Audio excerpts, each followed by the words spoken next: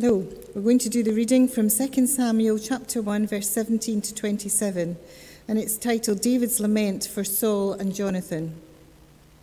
David took up this lament concerning Saul and his son Jonathan and ordered that the men of Judah be taught this lament of the bow. It is written in the book of Jashar. Your glory, O Israel, lies slain on your heights. How the mighty have fallen. Tell it not in Gath. Proclaim it not in the streets of Ashkelon, lest the daughters of the Philistines be glad, lest the daughters of the uncircumcised rejoice. O mountains of Gilboa, may you have neither dew nor rain, nor fields that yield offerings of grain, for there the shield of the mighty was defiled, the shield of Saul, no longer rubbed with oil. From the blood of the slain, from the flesh of the mighty, the bow of Jonathan did not turn back. The sword of Saul did not return unsatisfied. Saul and Jonathan, in life they were loved and gracious, and in death they were not parted. They were swifter than eagles, they were stronger than lions. O daughters of Israel, weep for Saul, who clothed you in scarlet and finery, who adorned your garments with ornaments of gold. How the mighty have fallen in battle. Jonathan lies slain on your heights. I grieve for you, Jonathan, my brother. You were very dear to me. Your love for me was wonderful, more wonderful than that of women. How the mighty have fallen. The weapons of war have perished. Amen. Thank you, Fiona. In the papers a few weeks ago, we were told about an elderly gentleman from Norwich by the name of Philip Hewitson. Mr. Hewitson was on his way to bed when his wife told him he'd left a light on in the garden shed. As the elderly man opened his back door and ventured into the garden, he suddenly stopped as he noticed two people in his shed rummaging through his things. So he quickly returned to his house and called the police. The police dispatcher asked him, "Is anyone actually in your home?" "No," he replied, "they're in my garden shed stealing my tools." At that, the police officer said, "Well, all our patrols are busy at the moment. You should lock all your doors and an officer will be along as soon as one is available." Mr. Hewitson said okay. He put down the phone. He then waited a few minutes before calling the police station again. "Hello," he said. "This is Mr. Hewitson. I called a couple of minutes ago and told you about two people who are in my shed stealing my tools. Well, I've rung to tell you not to bother coming, as I've taken my shotgun and just shot them both." And with that, he hung up. 5 minutes later, there was a police helicopter hovering over his home, an armed police response unit on his drive, 2 police cars, a paramedic, an ambulance, and 2 fire stations, all with blue lights flashing. And they caught both the burglars red-handed. And as the 2 criminals were being bundled into the back of a patrol car, a police inspector rushed up to Mr. Hewitson and said, Mr. Hewitson, you said you had shot them." "Yes, Inspector," said the old man. "And you said there was no one available." Stories like Mr. Hewitson, coupled with the many reports we hear day by day of knife crime, of gang culture, and the talk about snowflakes, might reasonably lead some of us to despair about our current generation and about our current culture. Yet I want to reassure you today that there's a continuity between the past and the present of which we can be justly proud. And this especially is seen in the military context. You see, the spirit of sacrifice still prevails in the 21st century, and today there are hundreds of young men and women who are proudly serving their country, displaying all the ethos and courage of the past that we're here today to honour and respect. Soldiers, airmen and naval ratings, who just 12 months ago were in the schools and colleges around this country, are now serving their country to bring peace and stability in war zones and places of conflict, and have been very active even recently during the days of this pandemic. Our text from the Old Testament is equally from an ancient culture. It's a poignant piece of prose written by an old Hebrew soldier called King David of Jerusalem. It is in fact a lament that goes by the ancient name of the Song of the Bow. In this evocative eulogy, we see the heart of Israel's king laid bare, and he speaks of three things. He speaks first of his pain, he then speaks of his pride, and then gives us a picture of courage that befits this service of remembrance and any service of remembrance. King David first speaks of the pain. He writes in verse 26, "How I weep for you, my brother Jonathan. Oh, how much I loved you, and your love for me was deep." Jonathan was King Saul's eldest son and had been a lifelong friend of David. In fact, several times Jonathan had even saved David's life. But now Jonathan and his father, King Saul, were dead. Their bodies lay upon the small mountain of Gilboa on the plain of Jezreel. There they fought a valiant retreat against overwhelming odds, eventually being overrun by a determined and ruthless enemy. And so David gives voice to the aching pain in his heart. And he makes a repeating lament. He says, "Your glory, O Israel, lays slain on your heights. How the mighty have fallen. How the mighty have fallen." And this is our lament today. We're saddened at the cost of human conflict. We're sad at this cost and the price that peace so often costs us as people. Peace achieved by the many who fell during the battles of the past to bring about peace in this world. And the pain for some of us is not just the dull pain of a historical battle, long, distant and past. It's a wound that still weeps, as you remember names and faces once so familiar to us. It is the pain of both past and recent operations. And like our World War I and World War II veterans, we know the faces behind those names carved in Portland stone. And so we carry in our minds and the images of people we knew and lament for comrades, friends, and people we served alongside, those we liked and even those we loved. This pain shows us the cost of military service and the very real price of peace. So today we remember out of respect for them and their loved ones, and we chant, "How the mighty have fallen."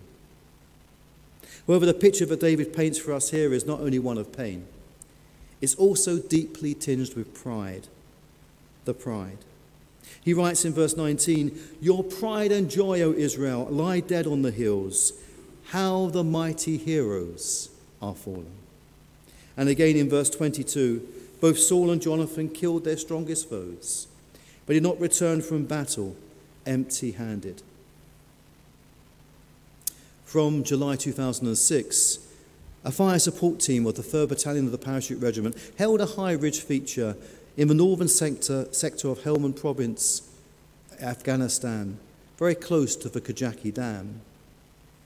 On the 6th of September 2006, the leader of a sniper patrol tasked with engaging a group of Taliban fighters operating on the principal highway was heading down the steep slope when he initiated a mine and sustained severe injuries. Hearing that blast and seeing it from a distance on the top of the ridge, Corporal Mark Jones of Free Para gathered a number of men and rushed down the slope to assist. Realizing that the casualty was likely to die before a full mine clearance could be effected, Mark Wright unhesitantly led his men into that minefield.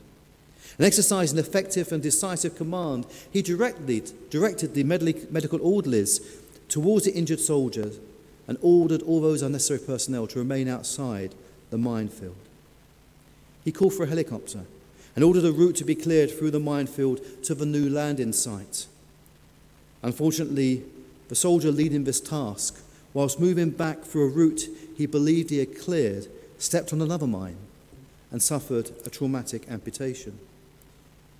Corporal Mark Wright, again at enormous personal risk, immediately moved to the new casualty and began rendering life-saving assistance before another medical orderly could take over.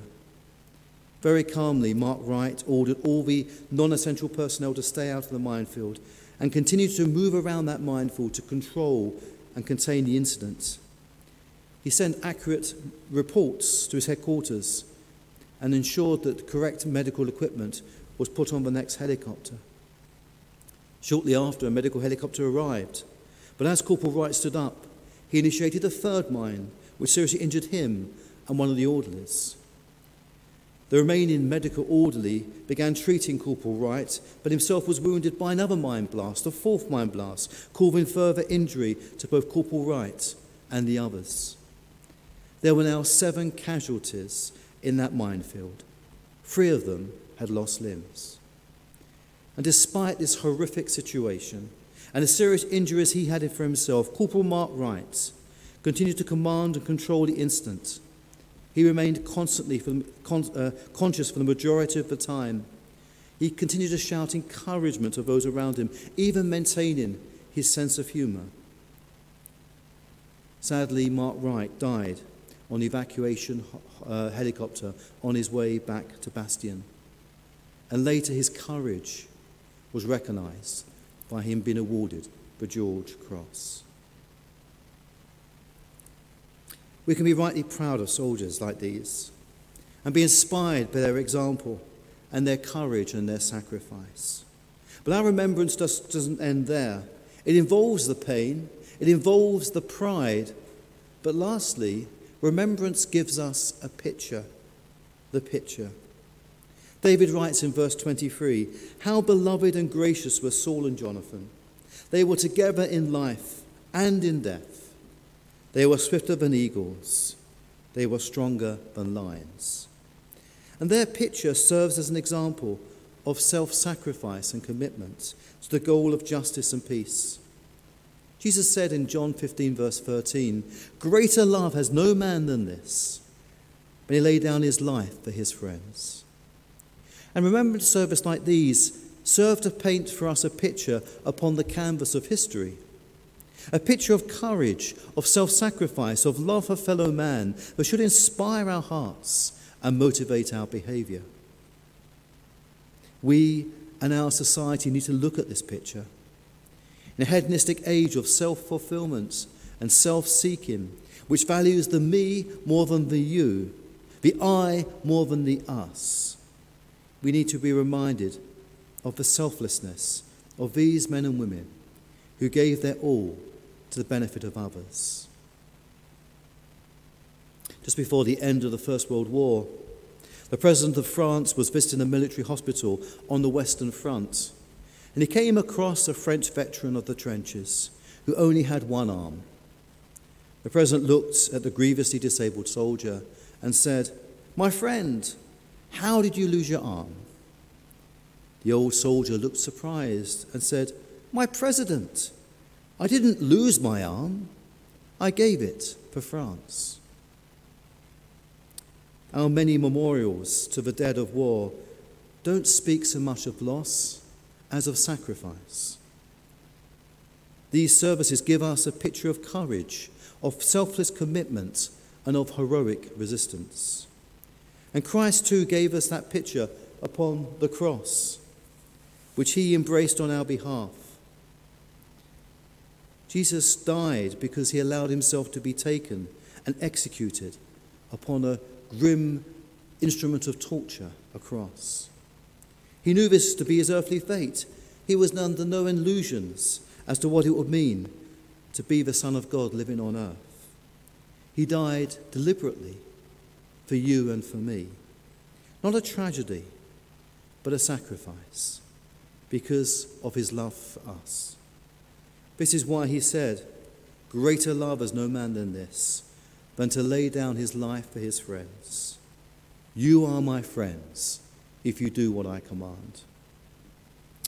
If we call ourselves Christian, then we follow Christ's example upon that cross and should lay down our lives and live sacrificial lives in this world. But even if we don't use that label, in our remembrance we have many pictures of courage and sacrifice that we need to allow to inform our lives in this present generation. So let's remember with pain. Let's remember with pride. And may this picture inspire us to live lives of courage and self-sacrifice, putting others first, so that we don't tarnish the memory of the fallen mighty. Oh, how the mighty heroes have fallen in battle. Amen. And so we now stand and we say to God an act of commitment. Let us pledge ourselves anew to the service of God and our fellow man, that we may help, encourage and comfort others, and support those working for the relief of the needy, and for the peace and welfare of all peoples of this world. So we say together, Lord God our Father, we pledge ourselves to serve you and all mankind in the cause of peace, for the relief of want and suffering, and for the praise of your name.